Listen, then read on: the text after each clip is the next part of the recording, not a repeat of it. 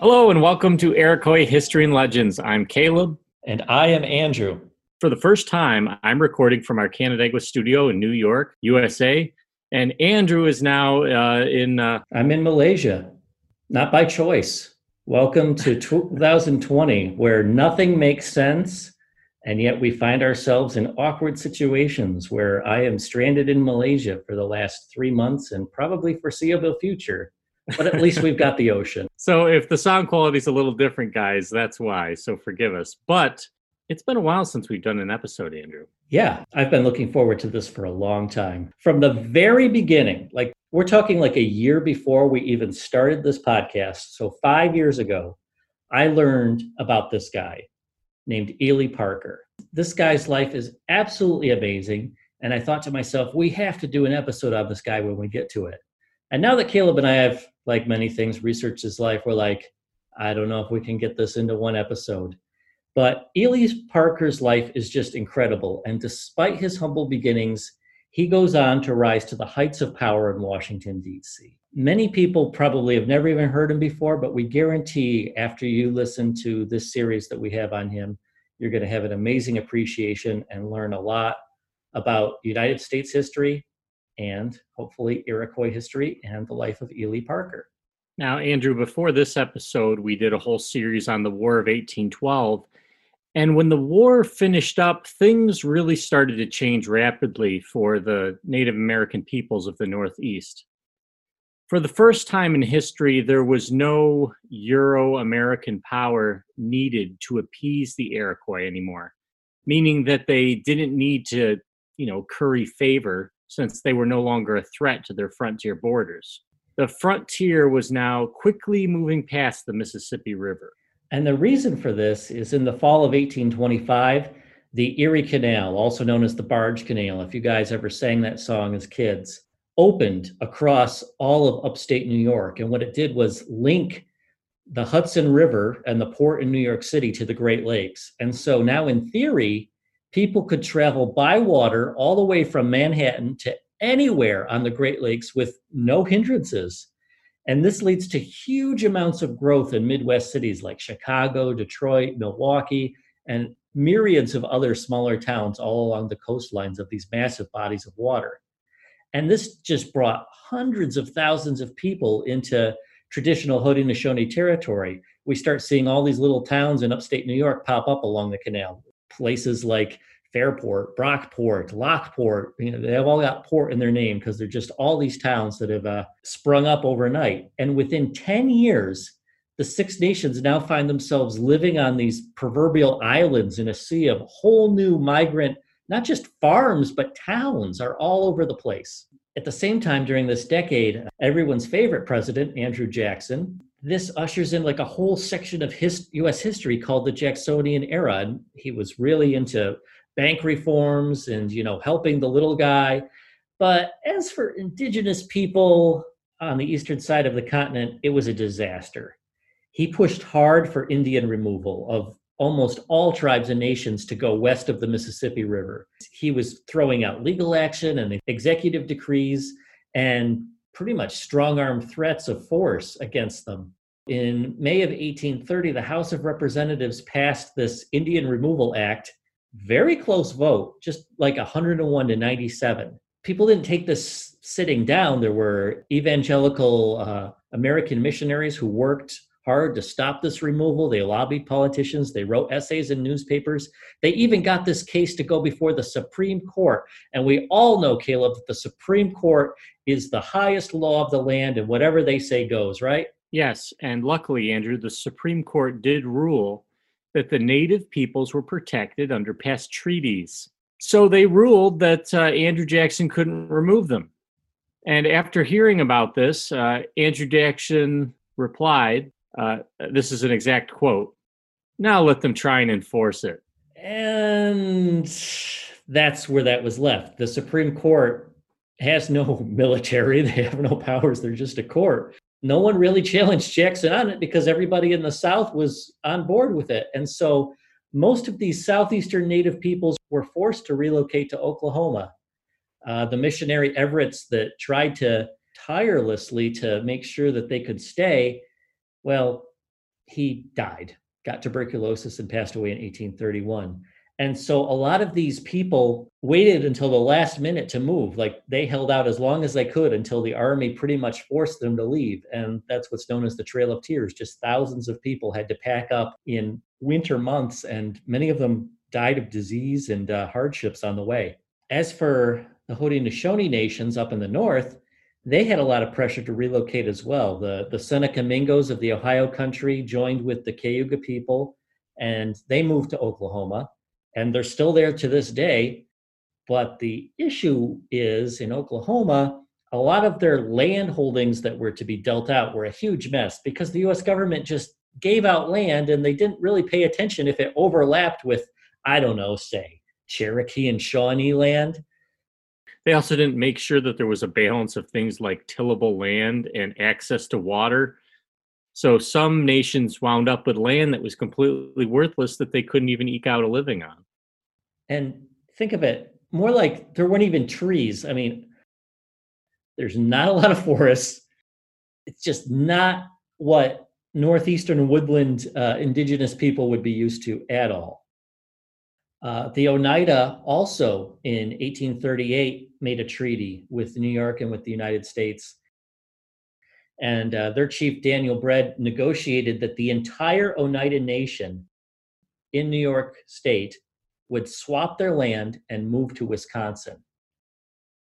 And they are also there to this day in Green Bay, Wisconsin. And if you look at a map, they actually control a large part of the city's land as part of their reservation. I would say up to maybe a quarter of it. And Green Bay is not that big a city. So in the midst of all this goings on, Illy is born, and he's given the name Hasanoanda, and he was born in 1828 to a woman named Elizabeth Johnson, and she was a member of the Wolf clan. His father's name was William Parker, and he was a miller and a Baptist minister. During the War of 1812, William Parker was the first Seneca warrior to enlist and fight for the United States. He ended up being injured in the Battle of Fort Niagara, and he received a government pension for his services. And that, I think, is pretty cool, that he was recognized as a Revolutionary or a 18 war veteran and actually placed on the government pension for the rest of his life. Billy came from a big family, Andrew, 7 children, just like us. They grew up on the Seneca Tonawanda Reservation in western New York, and he was later given the English name Illy Samuel. This was pretty common practice. He was basically named after a friend of the family. A lot of times what they would do is if they had a teacher or a pastor or some white person that was a friend of the family, a lot of times when they pick their English name, they'd pick the same name as their friend, and that's kind of what happened. When he was young, his English wasn't very good. One day he was mocked by some soldiers that were in town, and he took it to heart. And he made a little personal promise to himself that he would learn English so good that he would never be mocked again. Is that right? So good, or would be so well? When he was a young teenager, he was called upon to help save his nation. In 1838, the Ogden Land Company was back. This is one of those companies they've popped up all through their history. There's these land grant companies like Phelps and Gorham, especially in the late 1700s with the treaty with the Seneca. These land companies were buying preemptive rights to sell land. So this is another one of the same, another one of these land companies that's trying to get a hold of the Seneca land in order to section it off and make a few bucks. I think it's our Canandaigua episode. Caleb explains exactly what preemption rights are, and at least he tries to explain it. I'm not sure if we still understand it, but yeah, and that's why the Ogden Company keeps popping back up, because they have these preemption rights that still carry on for decades. So Ogden was the guy that went head to head with the Red Jacket for years trying to get his hands on the Seneca Reservation. So you can listen to our Red Jacket episode, or I think they pop up in several.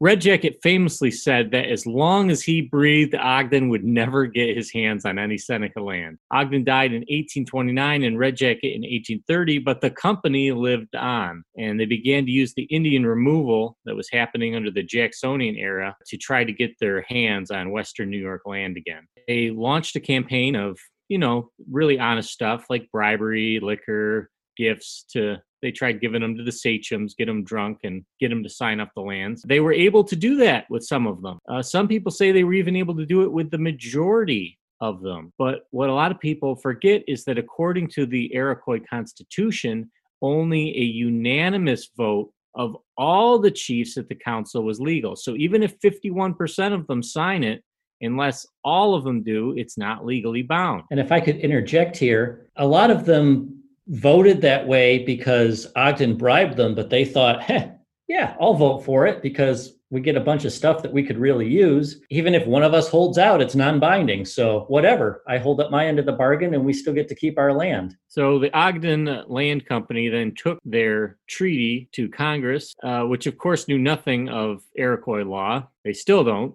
President Martin Van Buren told Congress that the treaty was probably fake, but Congress passed it anyway. The Seneca would be given $1.67 per acre, and the Seneca would be evicted immediately. Remember that total, $1.67, okay, Caleb? The Seneca were furious, and they prepared for battle. But this time, instead of guns, they were going to use the law. Problem was, they didn't really know much about the U.S. legal system. They were going to try and sue the United States, and so they began preparing their legal case. In 1844, Jimmy Johnson, he was a nephew of Red Jacket, he led a delegation to Albany to sue New York. And while they were there and trying to research all these obscure United States constitutional laws, they were looking up records of old treaties as proof of what their rights were. But Johnson really couldn't read English that well. In fact, none of the elders really could. So Johnson brought his 16-year-old grandson, Ely, along to read and interpret all the documents for them. Ely was by now bilingual, and he showed a really amazing intellect. This event would end up forever changing Ely's life, and in turn, it would wind up saving the Seneca Nation of New York. Not specifically based on anything they found in the Albany archives, but in a bookstore with a chance encounter. One day, Ely was in there, and he met a man named Henry Morgan, who was also, by chance, in Albany doing research on old United States Native American treaties. Morgan was absolutely fascinated by Iroquois culture and history. He and his friends had even formed like this secret club called the New Confederacy, and they blended a lot of Iroquois pageantry into these meetings.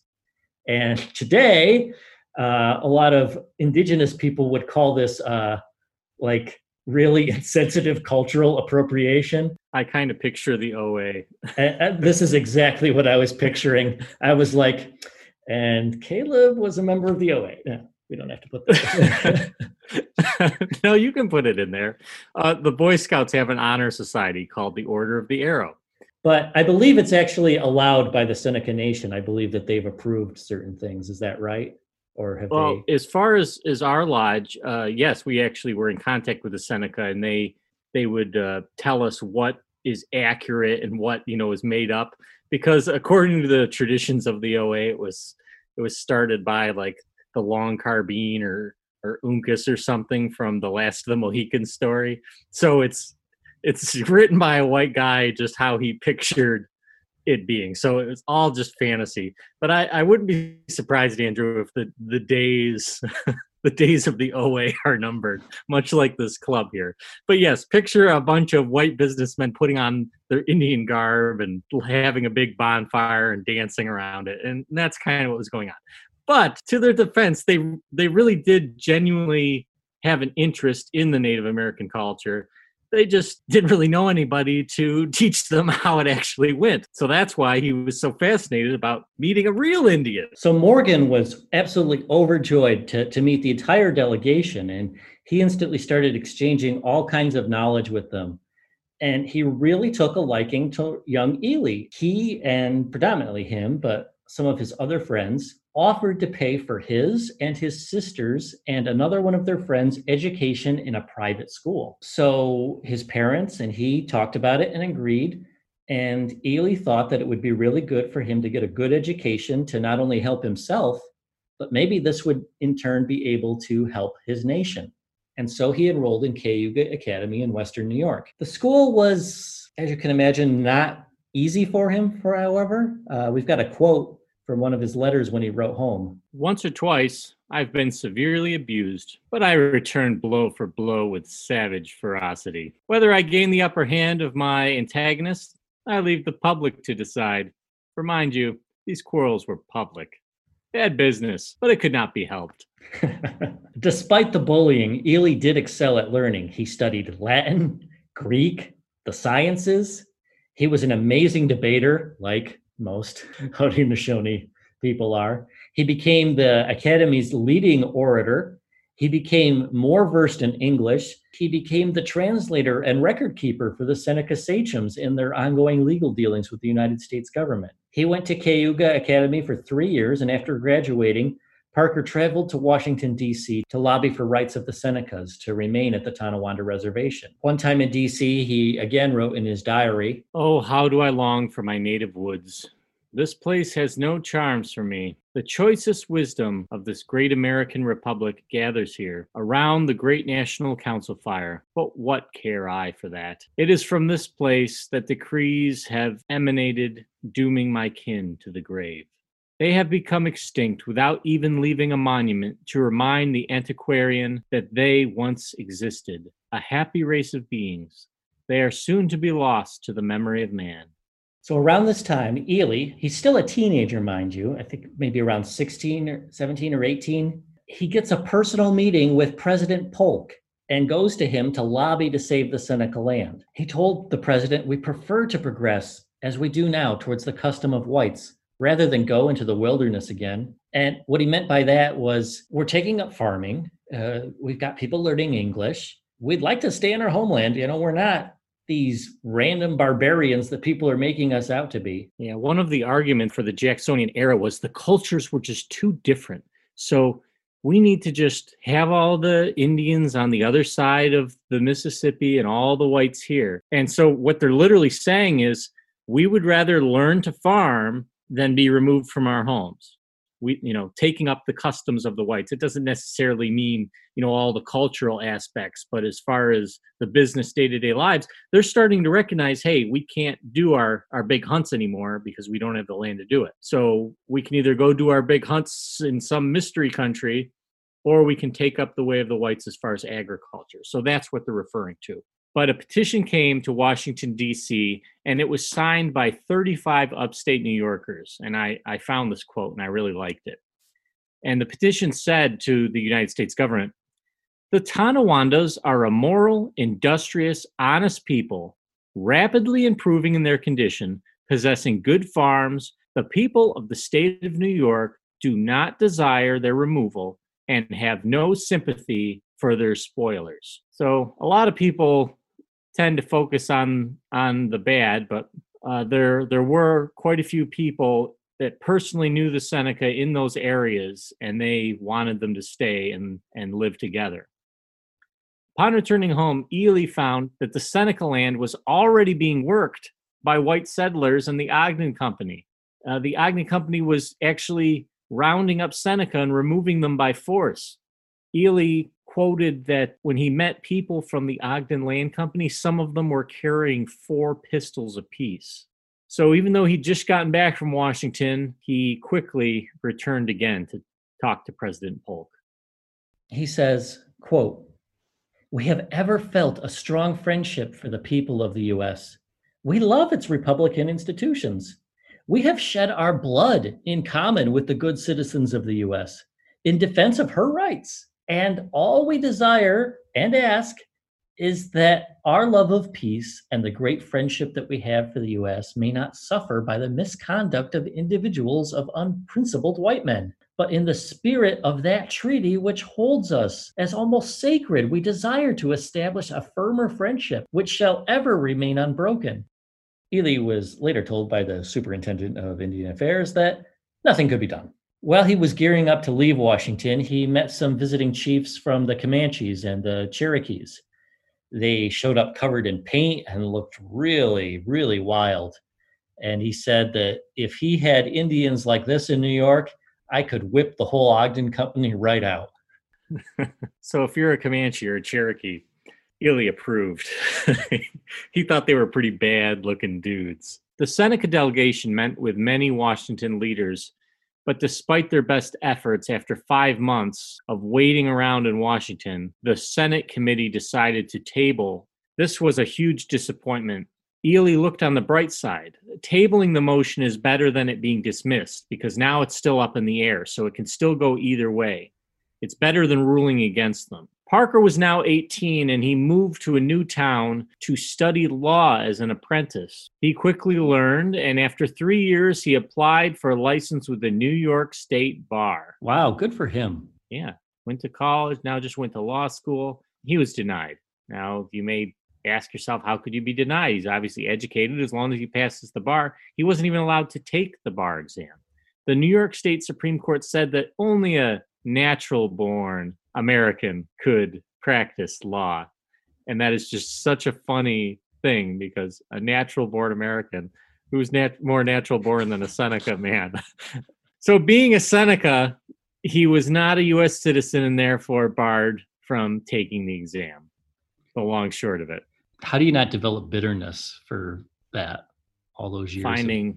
So now all of a sudden he's just spent all these years in school and he needs to find a new opportunity. He thought becoming a lawyer would be perfect for him and also perfect for helping the Seneca because he could familiarize himself with all the laws. Part of me wonders if it was a direct reason why they barred him from it, because they're like, we don't want a Seneca person becoming a lawyer and all of a sudden making huge legal headaches for everyone. So he ended up visiting his friend Henry Morgan, the man that we mentioned that does the OA ceremonies and is interested in Seneca history, and ended up paying for him and his sisters, or not him directly, but him and his associates at their club paid for Ellie's education. So Morgan and his friends again offered to pay for his education in a different aspect. Ely accepted. So Ely was heading to the Polytechnic Institute in Troy, New York, where he graduated as a civil engineer. This is one of the premier schools for civic engineering at the time because a lot of these teachers and people are people that have built these massive canal systems and things like that. So it was a very good school. Morgan and his friends decided to go on a huge public awareness campaign,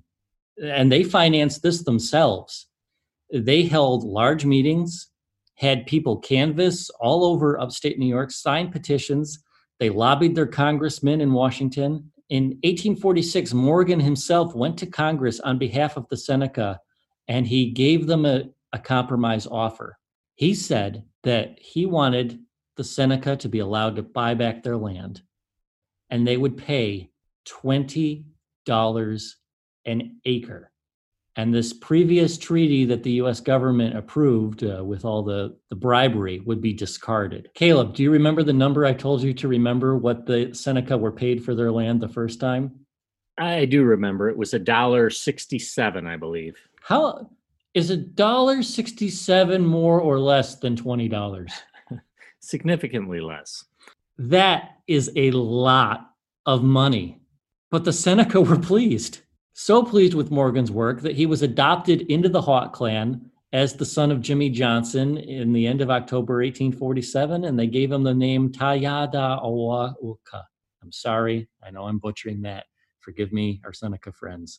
But it means bridging the gap. In 1851, Morgan published League of the Iroquois. Now, Andrew, was this one of the first books that you ever acquired? I know it was one of mine. It actually wasn't. It took me a while to get this book. I had borrowed it from the library, but my friend Philip, he lives in Virginia, and he said, I mailed a package. I found this book at a yard sale, and I wanted to give it to you. And this thing is like history in itself, because this is one of the first academic works on ethnology. Morgan is known as the father of modern anthropology, just studying an entire culture, everything about it, and putting it in a scientifically documented fashion. He's the first guy to really do this. And we didn't get into it too much, but while he's writing this book, Ely is there basically the whole time, answering questions, getting him interviews with elders, finding their old traditions and having him write it down, showing them their ancient artifacts and things like that.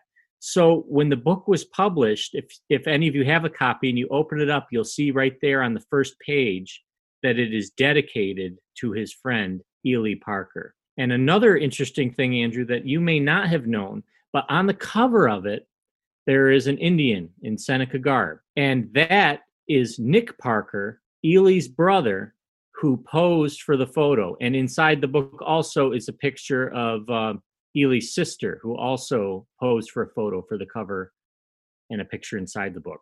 Is all of it accurate and correct? No. A lot of it's dated. It uses old terminology. But in addition to being just a credible piece of science, it opened people's eyes up to what the Haudenosaunee culture is. It became a huge public awareness campaign in itself, that people started seeing, hey, this is a culture that isn't backwards. It's just different. And it has a long and glorious history. And it's very complex. Ely got his engineering degree. Where better to go work than on the Erie Canal? And despite the fact that he had an engineering degree, Andrew, he had to start on the bottom. And I mean really on the bottom. His starting position was axeman. So here you are. He went to law school. He went to engineering school, and he started as an axeman on the canal. But within a year, he had been promoted 4 times. Axeman, and then he was promoted to a rodman, then leveler, then transit man. And eventually, he was appointed second assistant engineer. And he worked on the upgrades and maintained the Erie Canal along with other projects. And this was actually a really big project, because although the Erie Canal was built at first, it was really narrow. Like, there was just barely enough room. It was called Clinton's Ditch at the time. It was extremely narrow. And so throughout the 19th century, they did projects to expand and make it wider so that larger and larger boats could travel up and down it. It was a lot of maneuvering to do that kind of work, almost as much as building it in the first place. And you got to remember, for those of you that have never seen it, it's a lock system canal that's hundreds of miles long. There's a lot of mechanical engineering that goes into it, maintaining and building these locks, which are basically giant mechanical drawbridges that let the water come in and then close, and then let a boat through and then close. In September 1851, there was an even more prestigious promotion that Parker received, but not in the business standpoint, but in the social service standpoint, because he became appointed as a sachem of the Seneca. You want to give them a quick run through, Andrew, for those that are just listening, on what the difference from like a sachem and just, the term chief doesn't really describe it. You want to just... Yeah, because chief is, well, it's a Norman French word that made its way into English, and I won't give you the whole back etymology, but a sachem's not a chief. You think of a chief as one guy that's in charge, like a king of a town or a village. But a sachem is, I think the closest way we could interpret it into English would be senator or a congressman. It's someone that sits on a council for the entire Confederacy, or at the same time, if they're meeting locally, just for your individual nation. And they're the ones that vote on treaties and different things that affect the entire community. They're beholden to the clan mothers. And if you want something advocated, you go and talk to the sachem personally, and he'll bring it up in the council. And unless you're removed, it's a position for life. 1851, he was 24 years old, and he just received a life appointment as a representative for the Seneca. Kind of a big deal. He was given a new name because all the way back, I think in our second episode, that the names are hereditary. So it's like a title. When someone dies on the council, you're given a new name, and it's one of the 50 that are already on there. And so he was given the name Donahogawa. Again, I apologize to our Seneca brothers, but it means open door. He was now entitled to a seat on the Grand Council representing the Seneca Wolf Clan. He was also given the cherished Red Jacket medal. He was told to wear it as a reminder of the peace between the whites and the Iroquois. Now, if you remember our Red Jacket episode way back in the Revolutionary War, at the end of it, George Washington personally gave Red Jacket a commemorative medal that showed the two of them shaking hands in peace. So now Ely is going to have this medal. At some point after this, a Seneca leader sold this cherished medal that he was given to a museum in Albany. Must have been especially hard up. Upon learning this, Parker tracked the medal down and purchased it for himself. And he would guard this as one of his most cherished possessions for the rest of his life. He would have it with him from here on after. He was keeping a sharp eye on it. Have you seen the medal, Caleb? Yes, I saw it I saw it back when it was at the Ontario County Museum, but I believe it's at Ganondagan now, isn't it? I'm not sure if it's there. Or I saw it, same thing at the Ontario County History Museum. It was donated. I know it was donated to the New York Museum after his death, and then it was given back to the Senate. It's bounced all over the place over the years. the cool thing is that it's still available for everyone to see and enjoy, whether it be you're Seneca or white or American. I hate using Seneca and white as it's tricky because in what we're reading it's Seneca and white, but I don't like referring to Americans as white because we're not white. We're a mixture of thousands of different cultures and peoples. So after becoming a sachem, Parker received more good news. The New York State Canal Board had just promoted him to first assistant engineer. I don't know if he's the assistant to the engineer or if he's literally the assistant engineer. I believe he is the assistant engineer. So it's probably like the number 2 position in that area of the canal. Ely continued working hard for the Iroquois while he was working for the whites on the canal. In the meantime, he became a mason. He joined the Knights Templar. He was a member of the Mechanics Guild and some historical societies. And then he became a captain in the New York State Militia. And this is really funny to me because I'm thinking, okay, so New York State, you won't let him take the bar exam, but you're gonna give him a captaincy in the New York State Militia. Ely became known as an excellent engineer. He went on to work in North Carolina, and then he helped build lighthouses on the Great Lakes before being named superintendent of a customs house and marine hospital in Galena, Illinois. And this custom house is still there to this day. I thought Galena would be fun until he got there, Andrew. This was a far western town at the time, and he said this about it. It was a dark and benighted part of the globe, with no society or amusement, unless it was drinking whiskey and plunging one's fists into somebody else's mug. Now, by mug, is that slang for like face or like? Yes. Okay. Yes. He's saying there's nothing to do in this town but drink and fight. That's literally what he's saying. Being an engineer, he quickly became annoyed by government bureaucracy slowing him down at every turn. Another problem he ran into was where to get stone. There was no quarry in the area, so he got creative. A few years earlier, a Mormon temple had been burned. Now think about the time period we are. This is right around the time that the Oregon Trail is about to get started and all the massive migrations, especially if the Mormons are going to be moving west. So this Mormon temple had just been burned, most likely by an anti-Mormon mob. I'm just assuming there, but it was later abandoned. And Parker, walking by it, noticed that this Mormon temple had beautiful white limestone. And he said, but I don't have a quarry. Where did they get this? So doing some detective work, he was able to find out where they got the stone, and then he got the stone from the same source to build these buildings. And this is a really cool part of the story.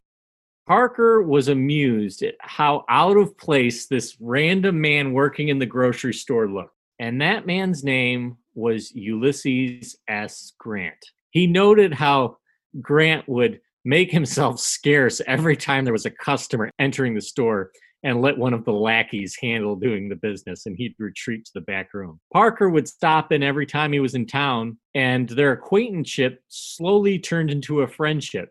Parker wrote that, once the ice was broken, I found him to have a warm and sympathetic nature. At one point in their friendship, Parker saw a gang of men getting ready to attack some poor schlub in the streets. After a closer examination, he realized the schlub in the streets was Grant. And Parker came to his assistance and fought back to back, and the two of them were able to fight off the gang. While in Galena, some people tried to have Parker removed. Can't think why. He seems pretty qualified, but probably for something non-racial, I'm sure. We can speculate it was probably racism. But by now, he had friends in high places, and his work spoke for itself. He was a skilled engineer, a good orator, and a good human being. And he also seemed pretty tough. In October 1857, he received a telegram. You got to remember, he's hundreds of miles from his Seneca homeland. It was the people of the Longhouse asking him to return to help. While he was gone, it appeared that the government was giving the Ogden Company the go-ahead to start selling off the Seneca Reservation in Tonawanda. Meanwhile, the Seneca legal case, like most legal cases today, continued to drag on in the court system. And this is all the way up to 1857, when the Supreme Court of the U.S. ruled that only the federal government could evict the Seneca from their lands, and that the Treaty of Canandaigua and others were valid.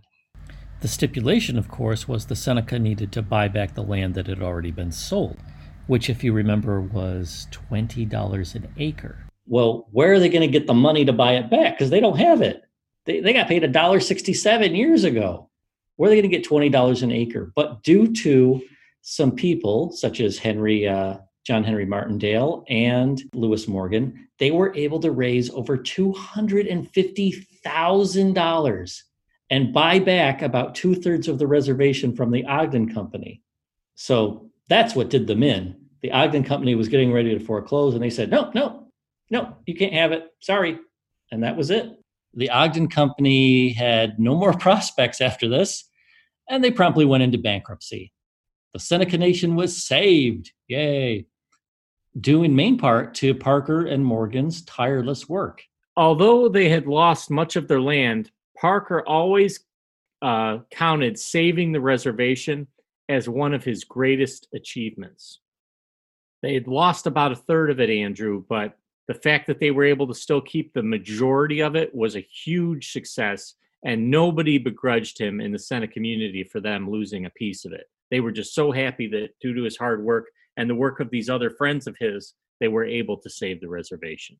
Parker then spent the next several years completing those buildings that we talked about, the post office, the hospital, the customs house, and he was moving a lot. In fact, Andrew, in 1 month in 1860, he traveled over 2,000 miles. In 1861, Parker was done with his buildings. A very nice thank you note came in the mail for all the work he'd done, and he was discharged. And he really wasn't sure what to do next. So what do you do when you're not sure what to do? You go and talk to your friends. So he went to his friend Ulysses S. Grant. He asked him what he was going to do, because rumor had it that war was starting up between the North and the South. So Parker asked him what he's going to do. And Grant said, well, I went to West Point and the government paid for my education. So if the country needs me, I will go. And by the end of the year, in 1861, war came to America. So that's where we're going to leave it for today, everyone. We want to remind everybody to like us on Facebook, leave us a positive review on iTunes. And Andrew, I've got some big news. Well, it'll be big news for our listeners that are somewhat close by. And that's that I found another box of wild sweet potato clan mugs in the basement. You did? I did. I must have put them down there and forgot about it. But I am done mailing these things out. When we said that we'll give a clan mug, everybody leaves us a review, I mailed like 300 of these things out. All for free, mind you. You guys can thank me later. I spent thousands of dollars sending these things out and spending so much time. So I'm not going to mail all these out. But if you would like to swing by and say hi and you are in Western New York, I would be happy to give you one. So if you are in Canandaigua or anywhere around here and you want one and you've left us a review, shoot us a message on our Facebook page and I would be happy to meet up and give you one. You can still like us on Facebook, follow us on Twitter, Iroquois History and Legends, or send us an email. And it's been a little harder to answer them as quickly as we have. I just got another message this week, Caleb, from a guy up in the St. Regis area, Mohawk land up in way upstate New York, that straddles the Canadian-New York border there. And he said he just loved our show and appreciated everything that we're doing, and we don't come off as two white know-it-alls. So that was very nice. Well, we appreciate that. Honestly, it's always hard doing history and mixing culture, especially when you're not directly involved in the culture. So oddly enough, Andrew, it's pretty cool that every single person in the Indigenous community has been nothing but supportive and friendly and helpful to us. It really has been wonderfully amazing. I was expecting, when we started this over 4 years ago, I was expecting, oh boy, are we going to screw this up and get so much blowback? But I really do get messages every week from different people of the Six Nations and from other Indigenous nations. And it really is amazing. And we thank you guys so much for your support. And we just feel so privileged and honored to get to learn and share in this together. Bye, everybody.